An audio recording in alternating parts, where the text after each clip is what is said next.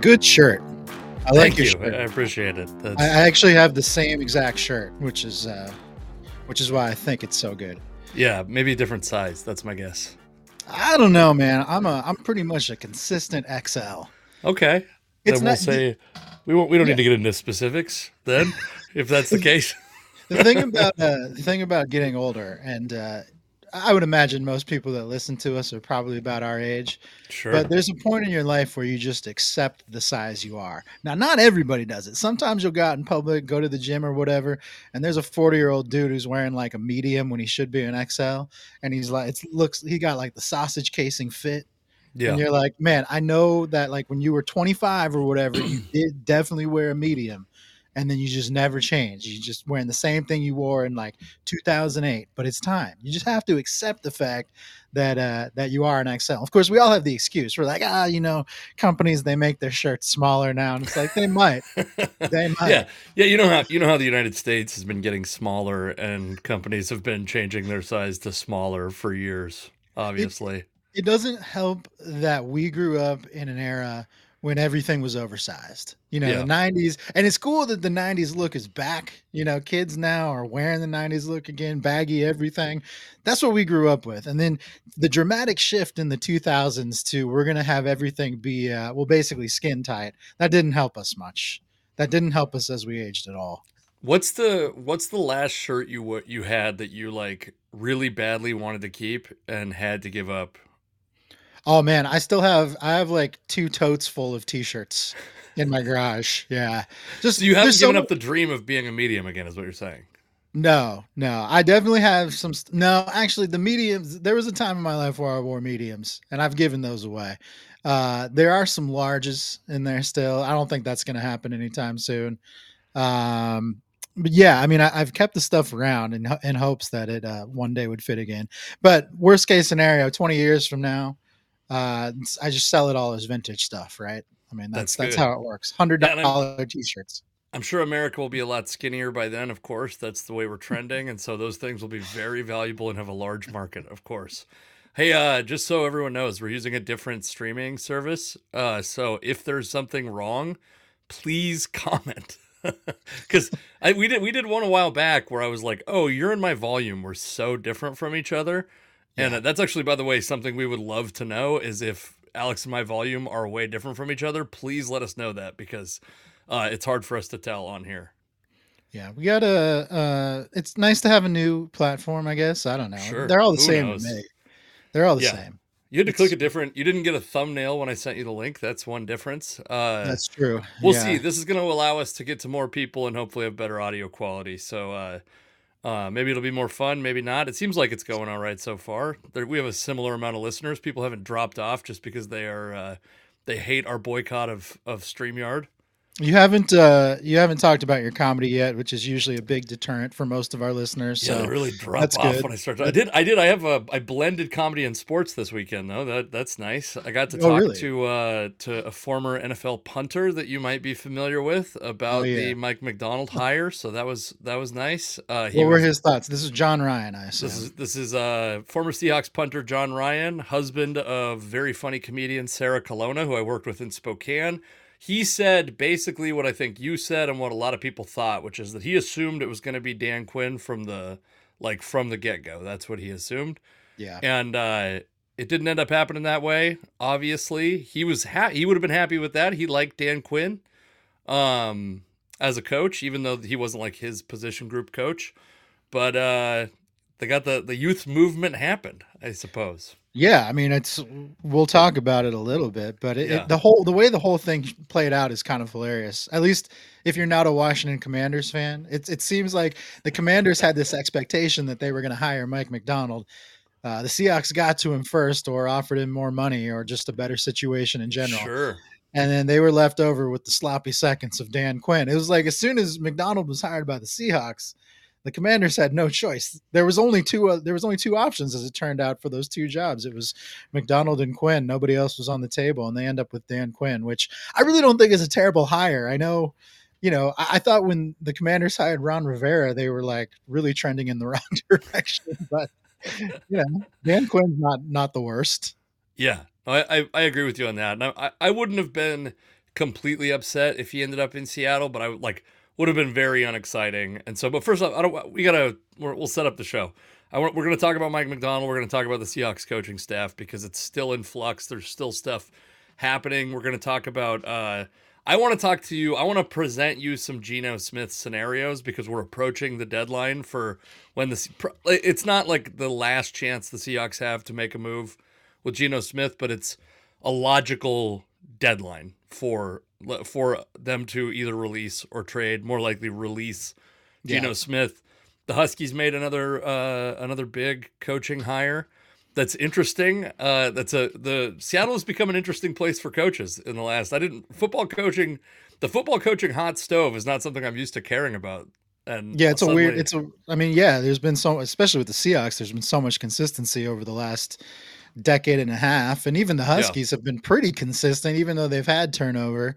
So it's weird to think that there's all these big name, quote unquote big name people coming here, whether you believe it or not. So we can talk about that. Yeah, but first, before we get into any of that, I want to talk about two things. One is let me promote some shows because people love when I do that. We've learned. The biggest one is March 15th and 16th. I will be recording a comedy special at Tacoma Comedy Club's 6th and Proctor location. Alex will not be in attendance because he's a bad friend. It seems like never set foot in that comedy club. I've driven past it. It's very nondescript. There's no offense to them. I'm sure it's a great how long ago did you drive past it? Less than a month. Okay, because they have a big sign out now. They have a big like mural that says Grit City Breakfast. I was actually just in there within the hour because I had to do a couple audio fixes in there, and I wanted to. They have a new secret wing flavor that's coming out that I'm not going to give any details on, but I'm the guy. What Alex gets out when sports teams have a new thing they want to promote or a commercial they want to do, they call Alex. And when a place wants to release new wings, I'm the one they call. So you tried these wings and they're good. I tried them. They're very, very good. I can't give any details at this point. You don't have to give any details, but the secret flavor can't be like too exotic if they were good. Well, yeah, I mean, it will be unoffensive. I would say it is. Right now, they only offer buffalo, lemon pepper, and naked, I think you can get them naked. And this is, I would say, in between those two things spice-wise, but like a fully different flavor profile. So Tacoma Comedy Club, pretty good with their food. Pretty good. I agree with that. And especially, by the way, I think a lot of people, I've talked to, this is like very boring talk, but people give comedy clubs a hard time. It's a tough gig to be a cook or a server and seat 200 people at once and have to serve them all before the show starts. You know what I mean? Yeah, it's tough. It's not you're not focused on the culinary aspects of a comedy club. Sure. And so sometimes your food may take a little while. They can't offer there are places that offer. There's a place in Washington State that is a comedy club that offers a prime rib and comedy ticket combo, which is I cannot think of a worse food to be eating during a comedy show or to sit through a comedy show after. Maybe if you gave somebody full turkey breast is maybe the only exception. You would you'd feel pretty heavy. Yeah. If you had a full prime. Also, usually at comedy clubs, the tiny little table that you're sharing with two people you don't know at all is not enough space to actually eat. You have enough space for one shareable dish and they have one shareable dish. But, unless you're there with a group that fills up an entire big table by yourself, it can just be tough to do anything more than drink at a comedy club. So, yeah. I've also been on stage when I'm very happy that the audience members don't have steak knives.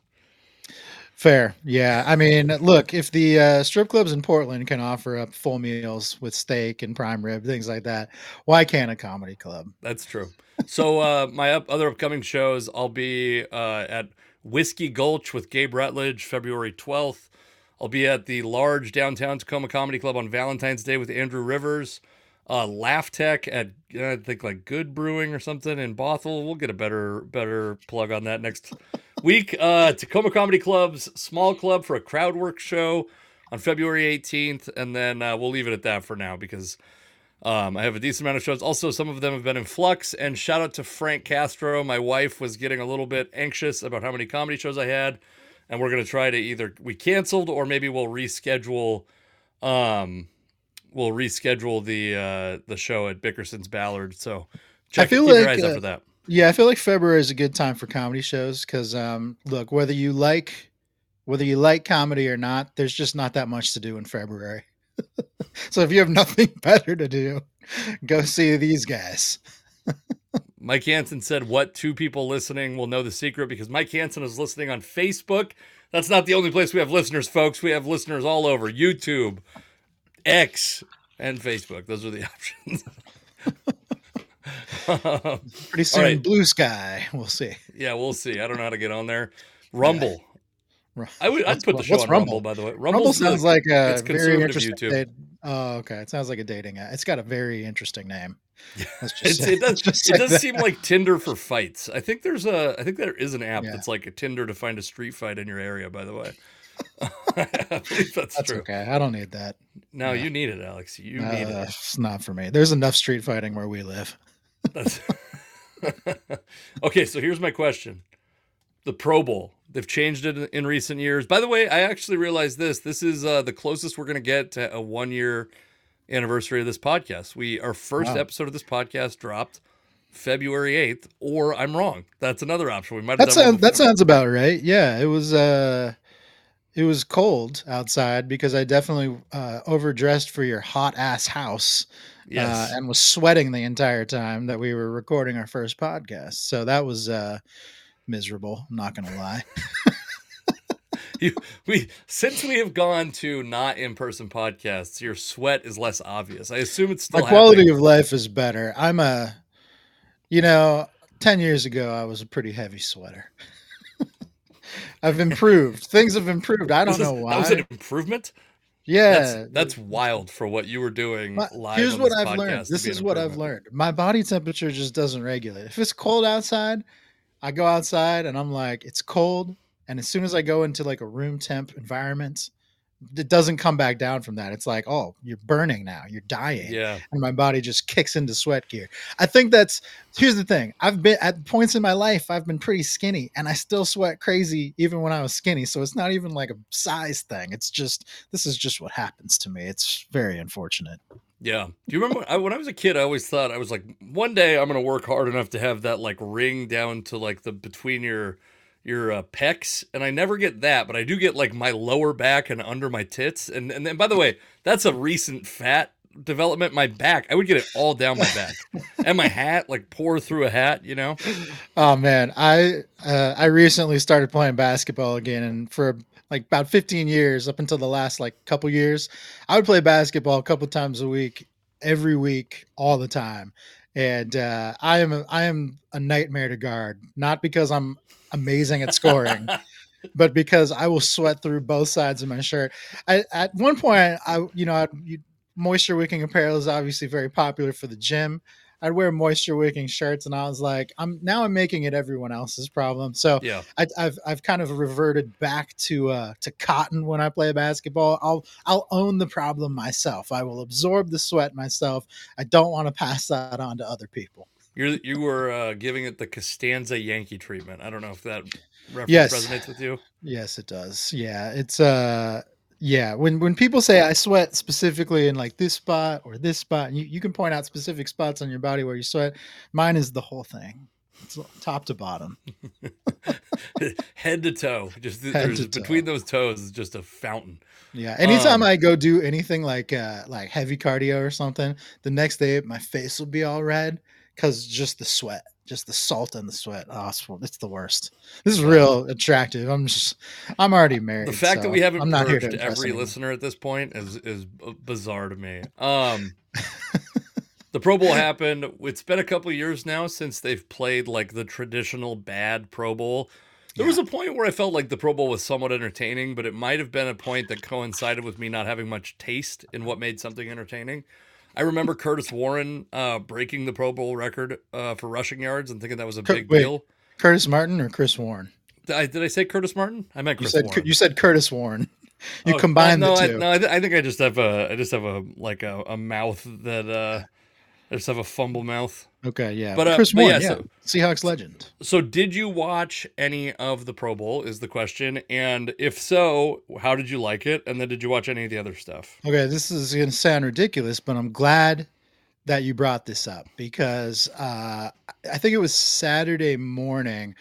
I just turned the TV on and I was looking for something to watch, and I saw that those Pro Bowl games were on like NFL Network, and they'd aired the night before or something like that. So this was the repeat, but who cares? You know, it's all the same. All this stuff is taped now. The Pro Bowl game stuff is actually pretty entertaining, but I'm the type of person, and I've said this before, I like the NBA All Star Celebrity Basketball game, and I like the MLB All Star Celebrity Softball game. I like two things. One, I like watching normal people do athletic shit when they have no business doing it. Two, I like watching really athletic people do things that are not like within the realm of their sport necessarily, Yes. because in every situation, regardless of those two aspects, people are going to struggle, and it's just fun to watch.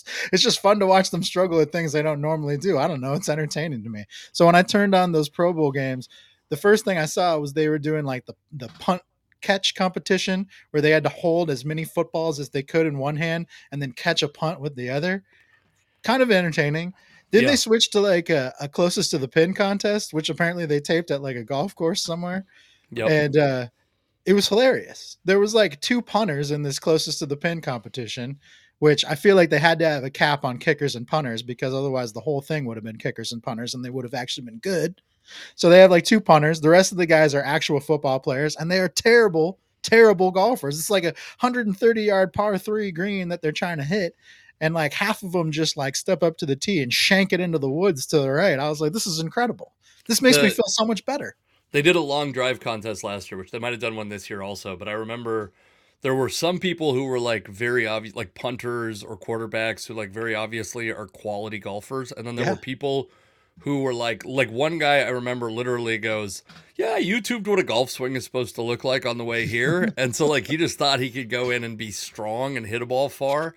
Yeah. And I mean, that's like if you're young and you have some like you don't have all this bad built up muscle memory of other sports, that's probably actually not too bad of a concept. Or if you've played a sport like baseball, where that's why like you and I think are can hit the ball decently far for two guys that aren't incredible athletes. Is I swung a baseball bat for 20 years or something like that, and so I've got that motion pretty well down. Yeah, watching, that's why I miss pitchers hitting in baseball, by the way, is because I always, Yeah. one, it's always just remarkably fun when they get a hit. When Bartolo Colon hits a home run, that's so exciting. Like, why would you not why do you want to Yeah. remove that from It, it baseball? it was pretty wild that baseball. I mean, we'll look back on the pitchers hitting era and it'll be kind of confusing to people in the future, because it was Yeah. like they basically incorporated this aspect of this guy never does this, but we're going to make him do it once a week kind of thing into their actual sport, which is fascinating because no other sport really does that.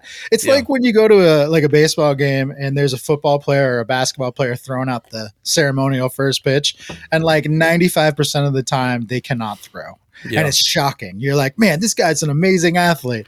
Like And then you world watch him, class athlete. and then you watch him throw, and it looks like a kid from your elementary school class that had never picked up a ball in his life. You know, Yeah.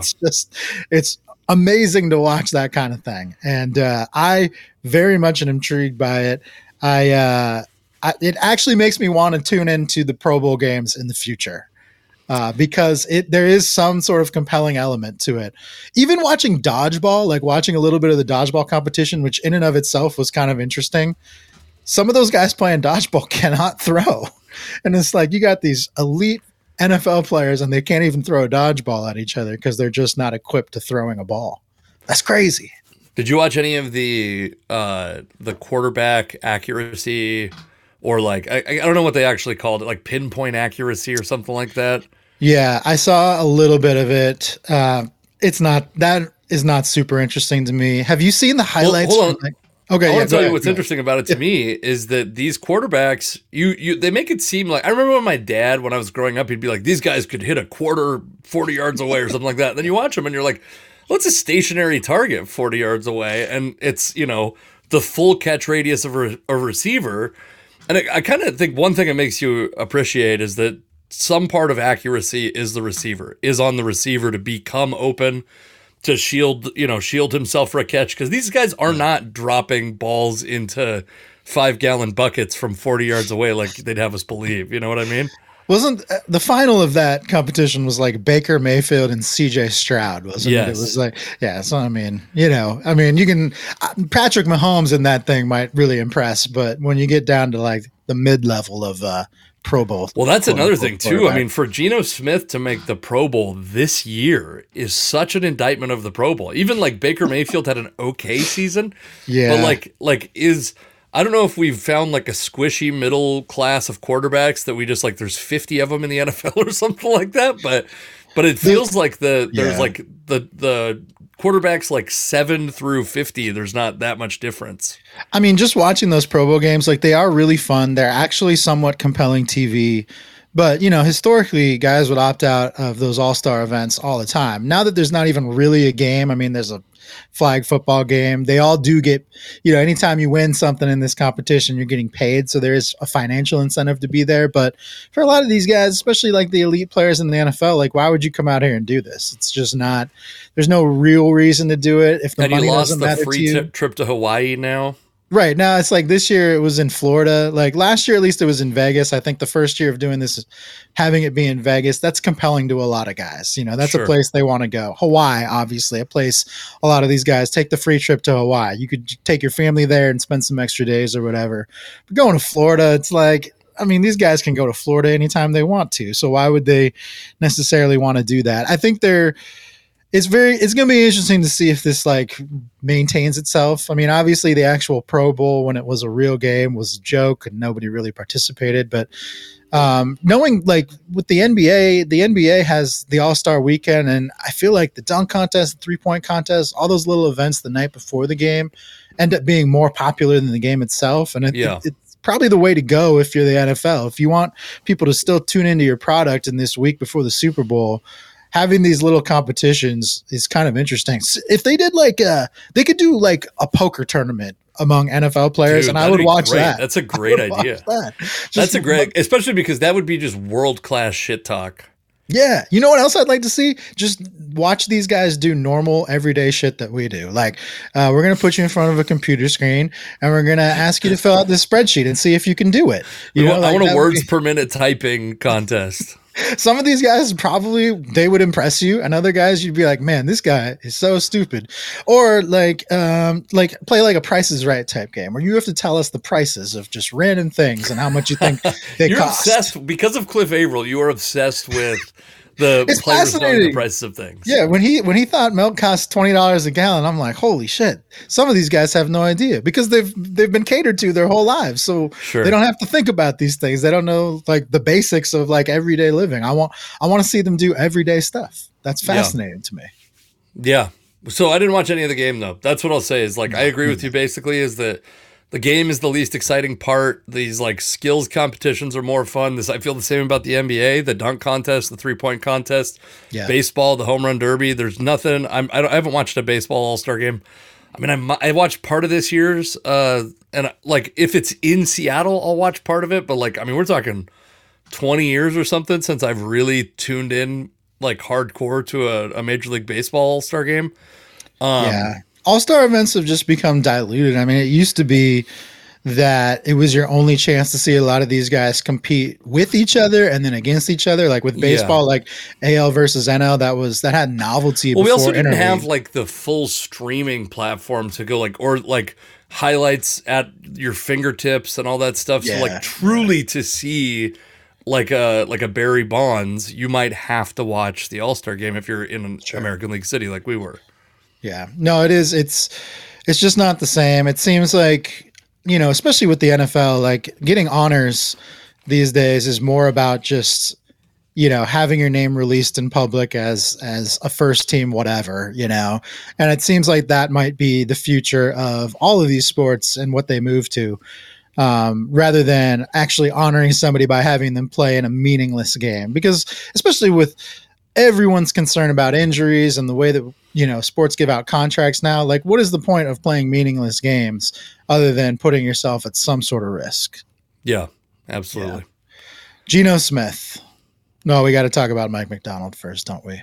I guess we do. Let's talk about him first. We came very close to the scenario we were dreading, which was breaking news last week. Oh, breaking during the podcast. It was like one day later, right? Maybe within 24 hours of the podcast, Mike Macdonald is named the head coach of the Seattle Seahawks. And I mean, this for you, I would imagine this is like a pretty good hire. What I thought was pretty funny is that when this whole process started for the Seahawks, everybody, all the Seahawks fanboys wanted an offensive-minded coach. At first, It was Ben Johnson. We all want Ben Johnson. Then when Ben Johnson was out, it was your boy Slowick. Or, there's a couple other offensive names out there. But whoever was the top offensive guy, that's what everybody wanted in Seattle. As soon as the focus shifted to a defensive coach and Mike Macdonald, it's like everybody forgot that previously they wanted an offensive guy, and this was the great hire that they'd wanted all along. And it's like, just goes to show that like what people want is just the hot young thing, the hot new thing on the market, and they don't really care what it is. They get their mindset on Ben Johnson, but when it becomes 36-year-old Mike Macdonald, great. That's all they care about. What they don't want is the retread Dan Quinn or any other retread out there. Sure. And I'll give you that. I think that's definitely true. And I also think that those retreads sometime, when we look at these guys, like Bill Belichick was a retread. Pete Carroll was a retread. Like, sometimes it's not the first team that you go to. Obviously, Kyle Shanahan has had a lot of luck, but he had a lot of coaching experience. I will tell you, I said last week that I was not enthusiastic about Mike Macdonald. And as I've listened to more interviews, listened to more like real NFL people, his players and other coaches and analysts talk about him, I'm a little bit more excited. I'm also excited at the prospect of him putting together a staff and being like an attractive place to attract other great coaches. And you and I might have talked about this. I think I messaged you this, or maybe this is just something I was brewing in my head. But I think if you look at the outside of Andy Reid, the like sustained success in the NFL in the past couple of years, Mike Tomlin, Bill Cowher, Pete Carroll, Bill Belichick, these are like defensive coach. Now, I think the peaks are lower when it's defensive coaches. I think that it's very rare that a defensive team, a defensive-oriented team, can dominate the league several years in a row. If you want to be a contender every year, defense is probably the way to do it. I'll own that. I was like definitely a Ben Johnson guy, obviously a Bobby Slowick guy. I'm excited about Mike Macdonald, but it's taken some convincing. And I also will say, like, the criticism I had of him last week, listening to him talk, he doesn't seem like a guy who is going to turn a locker room around with a rousing speech. You know what I mean? Yeah, I do. I think Mike Macdonald is he's certainly not Pete Carroll. He's not that type of dude. It's weird to go from like a 72-year-old to somebody half their age, and the guy that's half his age has less energy. But that was always going to be a high bar with Pete Carroll. Pete Carroll has so much energy in spite of his age. Obviously Macdonald is young.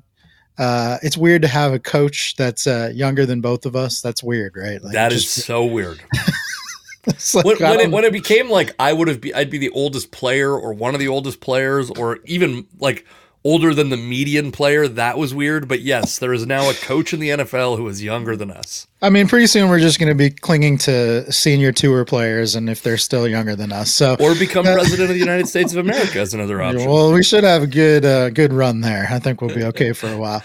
It is weird to have a coach that's younger than you, but when you listen to this guy talk, you're like, okay, it's clear that even at 36, he knows who he is, and he doesn't seem uncomfortable with that, and he doesn't seem like he wants to be somebody else. I think, when you have a younger coach, the fear is that they're going to try to emulate their mentor or be somebody that they're not, and maybe they just haven't figured out who they are yet. I think there's a reality to that, and it doesn't seem like that's the case for Macdonald. He's not the funniest guy, the most engaging guy, more of a business oriented dude.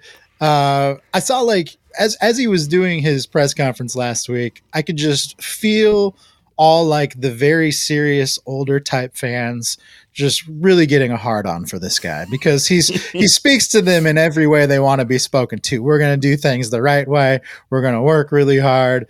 We're going to be as boring as possible, basically, is what he's saying, and that's Sure. fine. I think that can really work.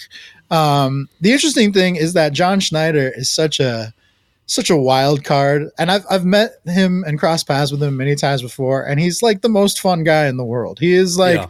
He's like the grown up frat boy, but not in a bad way. You know, that can have some negative connotations. He's the grown up frat boy that just wants to have fun, and he's cool with everybody, and you can see why people like him. And he went out and got a coach that basically is the exact opposite of his personality in Mike Macdonald. And maybe he feels like for him, that's somebody that he can work really well with. I mean, I do think John Schneider has a really good grasp on just reading people's personalities and like what works and what doesn't. So that I think gives me confidence that he made the right hire. I also feel like he probably anyone would have gravitated towards John Schneider. John Schneider is such a likable dude and easy to get along with. And, you know, in talking about why he came here, Macdonald said that he was taking a leap of faith and this seemed to be the right opportunity for him. You know, John Schneider talked a lot about how much he liked Mike Macdonald as a person and as a coach. I feel like everybody would like John Schneider. So maybe his read on people maybe it's not as good as I might think. I think he has a good read on like what a good coach and a good person would look like, but also at the same time, like everybody's going to like John Schneider because he's so likable. So it'll be interesting to see how their relationship plays out. It's very clear that Schneider is the one in control, pulling the strings here. I don't necessarily think later on they made a hire of Leslie Frazier as an assistant head coach. That's all Schneider. So it's going to be interesting to see how it goes. Do you think that's all Schneider? Because as I understand it, that's actually Macdonald's mentor. Oh, okay. Well, cool. Then I'm completely wrong. Yeah. Well, but I mean that doesn't necessarily mean that Schneider wasn't involved or that. But yeah, I believe that he and Macdonald are pretty close. Yeah. And so and I do think like I do like the idea of a guy who's an experienced coach who has head coaching experience. Mm-hmm. Being there along for the ride. Also, Leslie Frazier, not the defensive coordinator, obviously not the offensive coordinator, just assistant head coach. So, like, maybe they're allocating the coaching responsibilities a little bit differently than teams, because usually when you see that, it's the assistant head coach is a position coach or a side of the ball coach, a coordinator of some type. That doesn't seem to be the case. And so, I was actually wondering this when they hired him. Is there a cap on how many coaches you can have on staff? I know there's no salary cap, but is there I know there's a certain amount I believe that can be in the booth, maybe a certain amount that could be on the field, but like is there a cap on how many can be in the organization, at practice, etc.? Yeah, it's a good question. There might be, there might not be. I think in college there is, but I don't know about the NFL, man. It's right in if you know. It seems like if you can pay these guys, they'll find a spot for them. It is interesting. I saw a lot of people compare that dynamic to the Rams when they hired Sean McVay. Yeah. And they brought on Wade Phillips, who was obviously quite a bit older than McVay and had a lot of experience both as a head coach and a coordinator. But when they brought on Wade Phillips, they did bring him on as a coordinator. And, having Leslie Frazier is more like a spiritual guide to Mike Macdonald more than anything else. It's going to be interesting. I think that is good. It is good to have that type of person there just to kind of give you the advice to lean on. Obviously, Mike Macdonald's never been a head coach. So, having a guy who does have head coaching experience there that also isn't really a threat. I think that's a big piece of this equation is like you want like the wise old veteran that also isn't going to swoop in and take your job at the first sign of distress. And I think with Leslie Frazier there, that's a dependable person that no one's going to be clamoring to be the next head coach of the Seahawks unless things go really, really badly, really, really quickly. So, I mean, I think it's exciting if you're a fan, just having, a newer, younger person there in control of the team and the organization. I think it's going to be, from a cultural perspective, just a complete shift from what they've had. Sure. And we know culturally what they've had has worked very well. It's been attractive to players. It's gotten a lot of people here that maybe wouldn't have signed here before Pete Carroll was the coach and in charge in Seattle. So it'll be interesting to see if that changes at all with a cultural shift, if people still see Seattle as a destination or if they have work to do. I mean, obviously, if you win, that's going to speak for itself. So, there's going to be, I do feel like the most success can be had by having immediate success with this team. I think it's very important for this team to be successful early, because anytime you have a first time head coach, if things start going poorly, then you run the risk of in season losing your locker room, losing some Yeah. players, and then from there it can really snowball. So with these younger coaches, man, the recipe for success is starting fast and winning early. So hopefully that's what happens here in Seattle. Yeah, well, and I would say my expectations. I mean, this team had playoff expectations this year, and you don't Mm-hmm. expect there to be a huge talent drop off from year to year. One of those guys, by the way, that and we can segue into the next part of this, because in his press conference, Mike Macdonald talked about Geno Smith, and he also talked about Drew Lock, despite the fact that Drew Lock is not under contract with the Seahawks. We know that John Schneider is a big fan of Drew Lock. He was a fan of him when he got traded from the Broncos. He made a big post on social media, I believe, about Drew Lock when they signed him as a backup again in Seattle. And the Seahawks have, and we also got to see, by the way, we got to see Drew Lock step in for Geno Smith this year and perform comparably. And I've said this the whole year. I've said this since Geno Smith won the starting job. I've said it since Drew Lock got traded here. To me, the difference between Geno Smith and Drew Lock is basically negligible. I think that Geno Smith is arguably a little bit better. But the question is, if you release Geno Smith with the post June 1st designation, you can only do that with two players, by the way. A lot of times people will look at over the cap and stuff like that, and they'll go, oh, the Seahawks can save $80 million in cap space. You can only do that with two players. So you can only roll over the cap hit for two players, Geno Smith being one of the biggest ones. You could save like $20 million in cap space. Let's say, here's a scenario. You sign Drew Lock 2 years, $15 million. First off, do you think Drew Lock takes 2 years, $15 million from the Seahawks? Absolutely. Okay. So I would that, have that to think so. that's established. So you if you save the, like, I want to say it's like $22 million in cap space by releasing Geno Smith with a post June 1st designation, take away, you got about 15 extra million dollars to deal with. You and I suspect whether they keep Geno or they cut Geno, I think you and I both want them to draft a young quarterback. I don't think that changes your plans at all. I think no matter what, they got to draft a young quarterback. That's what I want. Or Yeah. use a draft pick to acquire a young quarterback, like if it was a third round pick for Justin Fields, Well, something like that. not only like, I mean, there's a lot of benefits to drafting a quarterback every year. Anytime your quarterback is in flux, or you have a veteran who's been slightly above average, like Geno Smith as your quarterback, fans are always going to want a quarterback to be Sure. drafted. The benefit this year, I mean, there's two things. One, they don't even have an offensive coordinator yet. So whenever they get that guy, he's probably going to want to make his mark with a quarterback that he can mold. Two, I mean, the quarterback class this year and the value you're going to get drafting a quarterback in like the second or third round is going to be very high. I mean, there's a lot of good quarterbacks out there. Sure. There's a few at the top of the draft, of course, but then there's going to be a little bit of a drop off because there's not a lot of quarterback needy teams right now in the NFL. So there's going to be some value to be had in making a quarterback your draft pick. And then, yeah, I mean, it'd just be nice to see them really have somebody that they can establish and work with, because what they've had the last couple of years has been okay, not great, and certainly short-term fixes in both Geno Smith and Drew Lock. Yeah, and so I would say the question isn't really, is Geno Smith better than Drew Lock? Because I'll even concede that I think he's by a small margin probably better than Drew Lock. The question is that difference worth $20 million or $15 million? Let's hypothetically say $15 million in cap space in 2024, and what you could use that cap space for instead. So, like, an example, people are already projecting Patrick Queen to Seattle. He played for Macdonald in Baltimore, but is it Patrick Queen and Jordan Brooks? Is it Patrick Queen and Leonard Williams?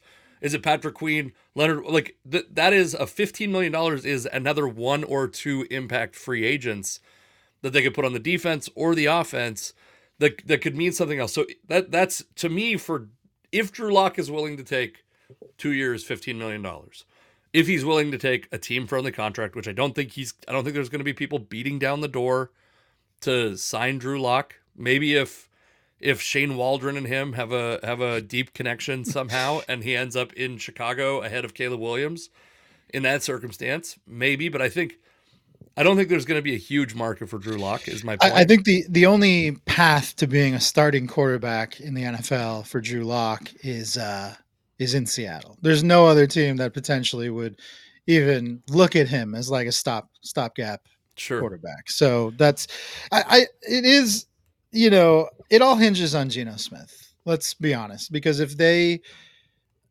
based on what Mike Macdonald said in his press conference about Geno Smith, he was complimentary, but certainly not giving him a ringing endorsement.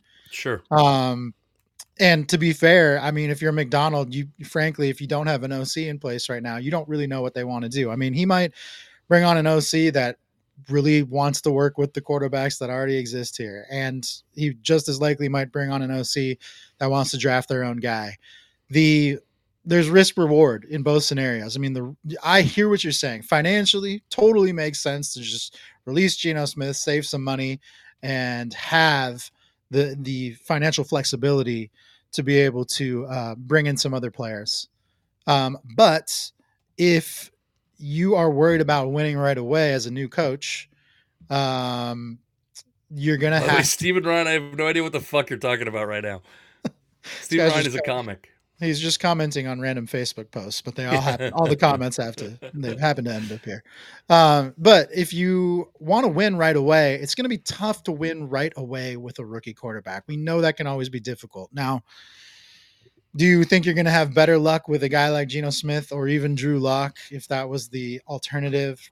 I don't know. Maybe not. It's really going to end up depending on who they bring in as OC, which is supposed to happen. I don't know, at some point in time, We're I going to guess. talk about that. That's not on our list, but that's by mistake. We need to talk about that also because there's Yeah, potentially sweet revenge coming in that regard. yeah. So it's just gonna be an interesting.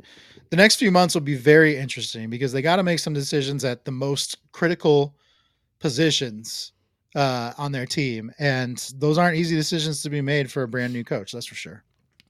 Yeah. So I think whether it's Drew Lock or Geno Smith, I think that the playoffs are the expectation for me.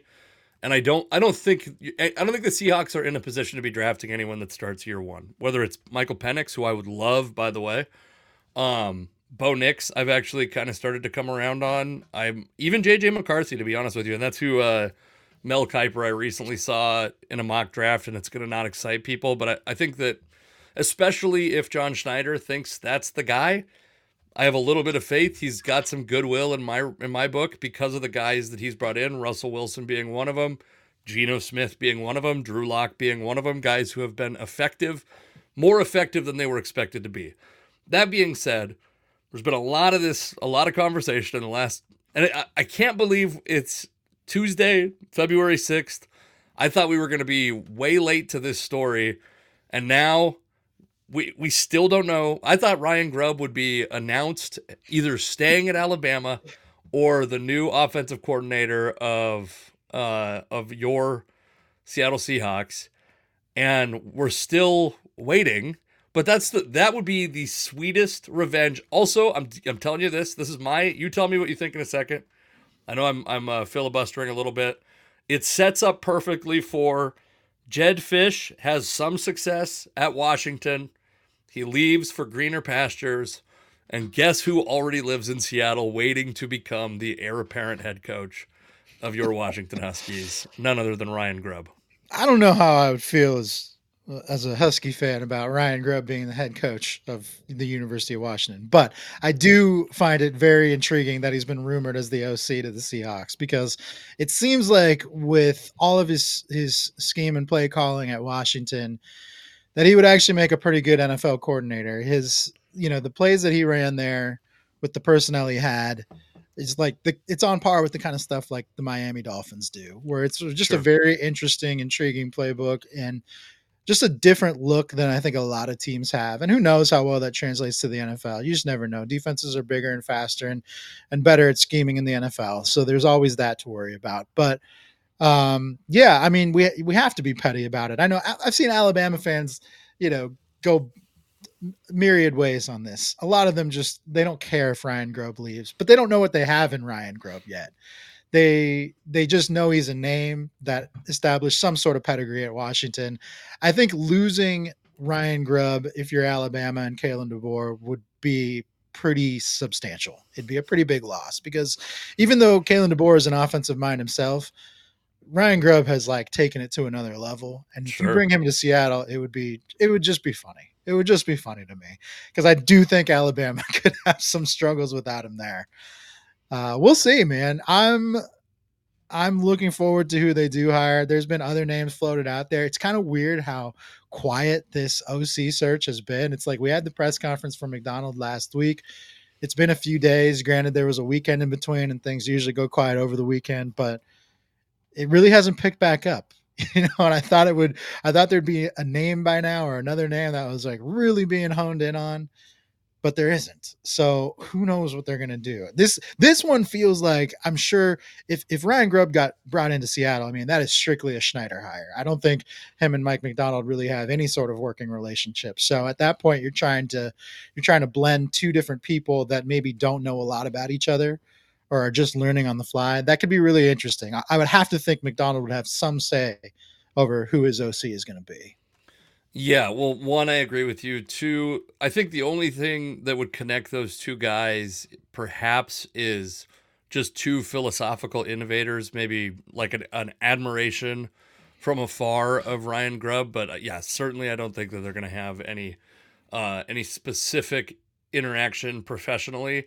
Uh, Mike Hansen says he wants Eric Bieniemy, and I like Eric. I actually don't dislike the idea of Eric Bieniemy. I will say I think it's tough to give a lot of credit to Eric Bieniemy for like Patrick Mahomes' success, for the Kansas City Chiefs' offensive success, considering they've been just fine without him.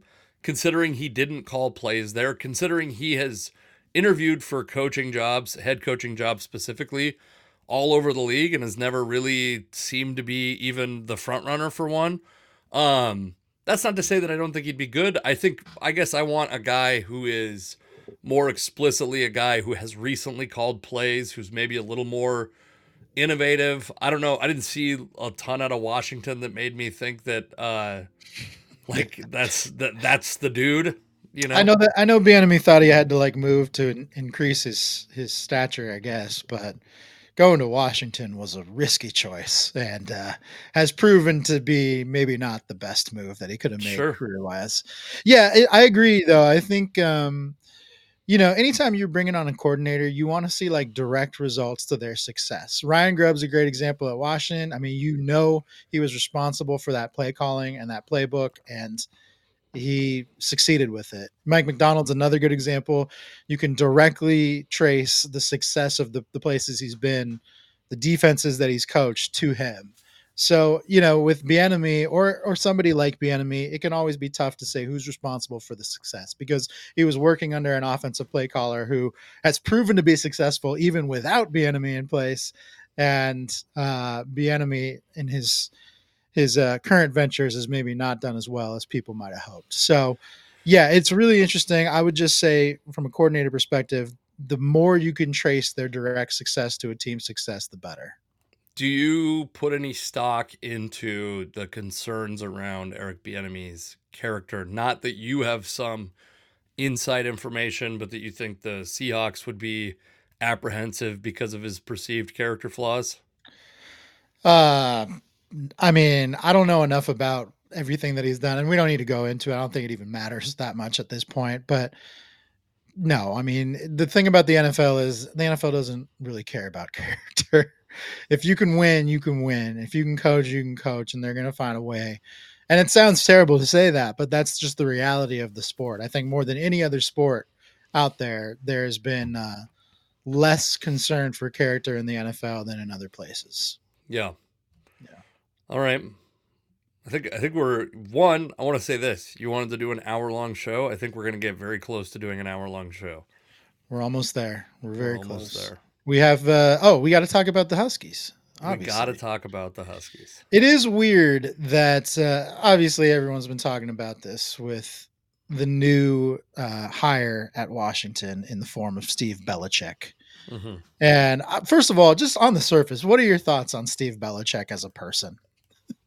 Well, I don't know a lot about him as a person. What I do know is I like a mullet on the coaching staff.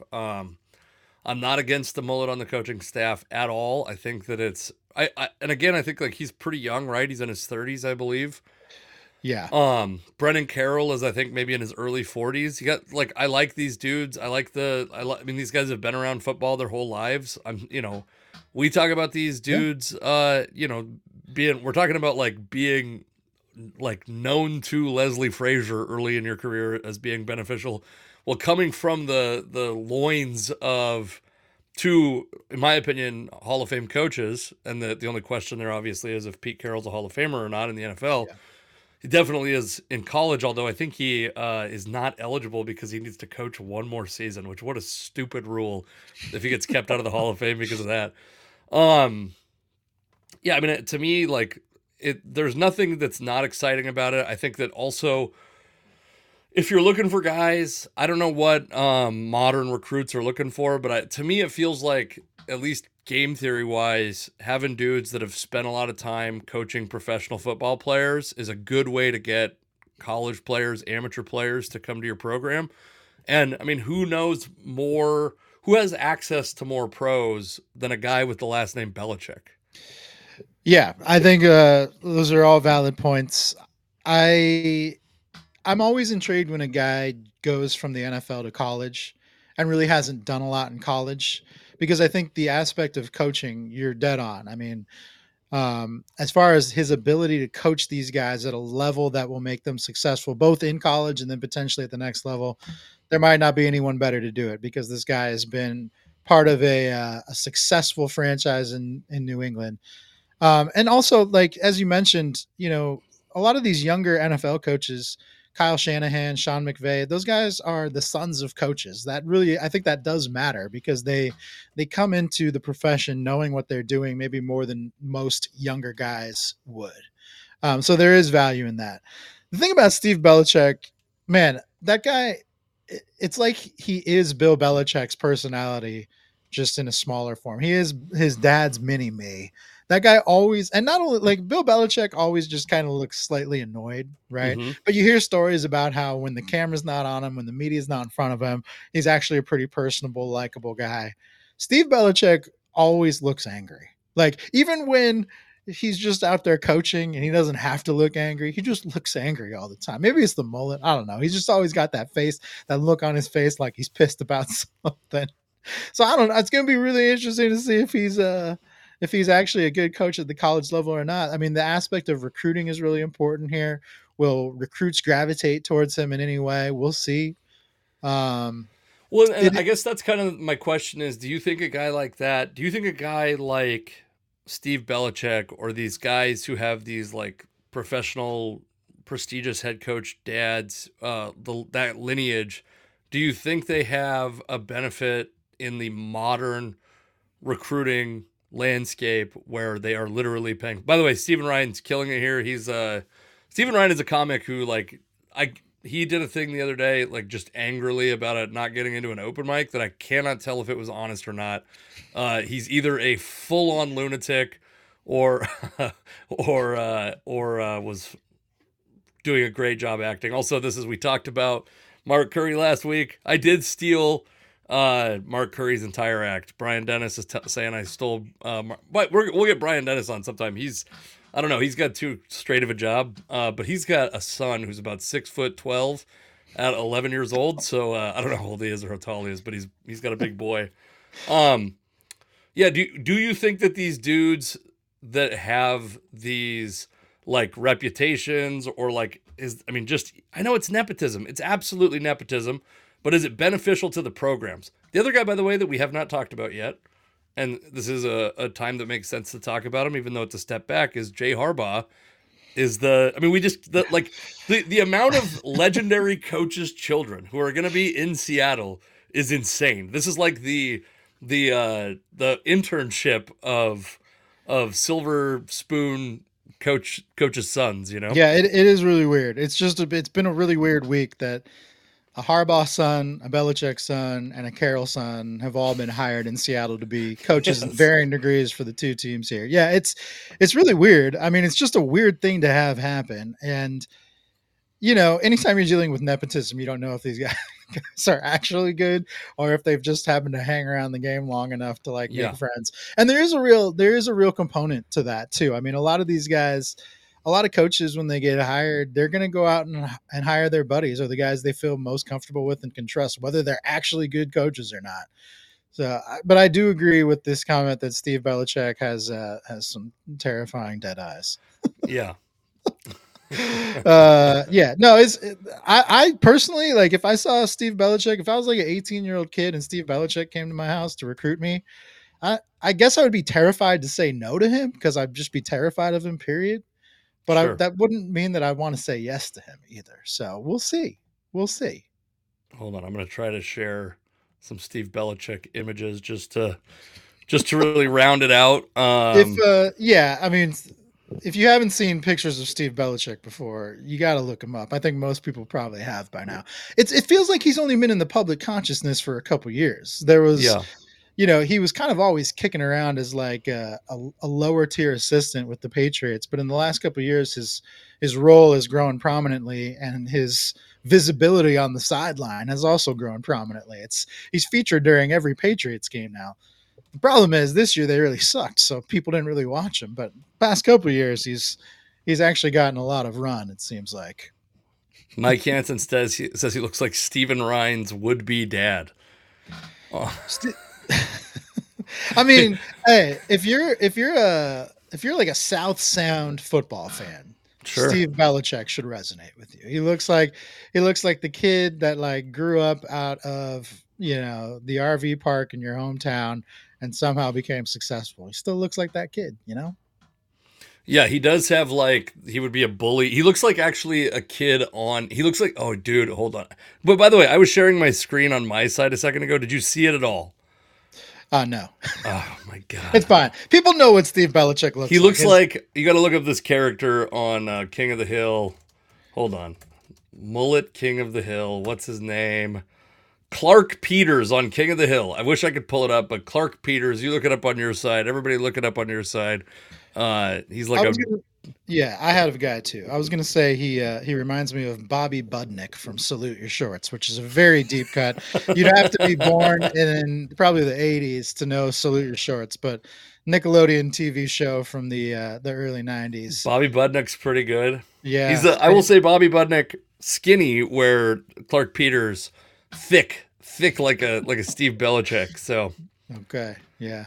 Good. So probably a lot of good comps out there for Steve Belichick based on. I feel like Steve Belichick is a guy that you could probably get to come out to one of your shows, and that's probably an oh important wow, thing. you've now Maybe set a he's goal. maybe he's not funny at all, but he seems like the kind of if he's wearing that haircut, he's got to have some level of self awareness, right? Or maybe none. He either has no self awareness or a lot of self awareness to be rocking the mullet Yeah. on TV, no less.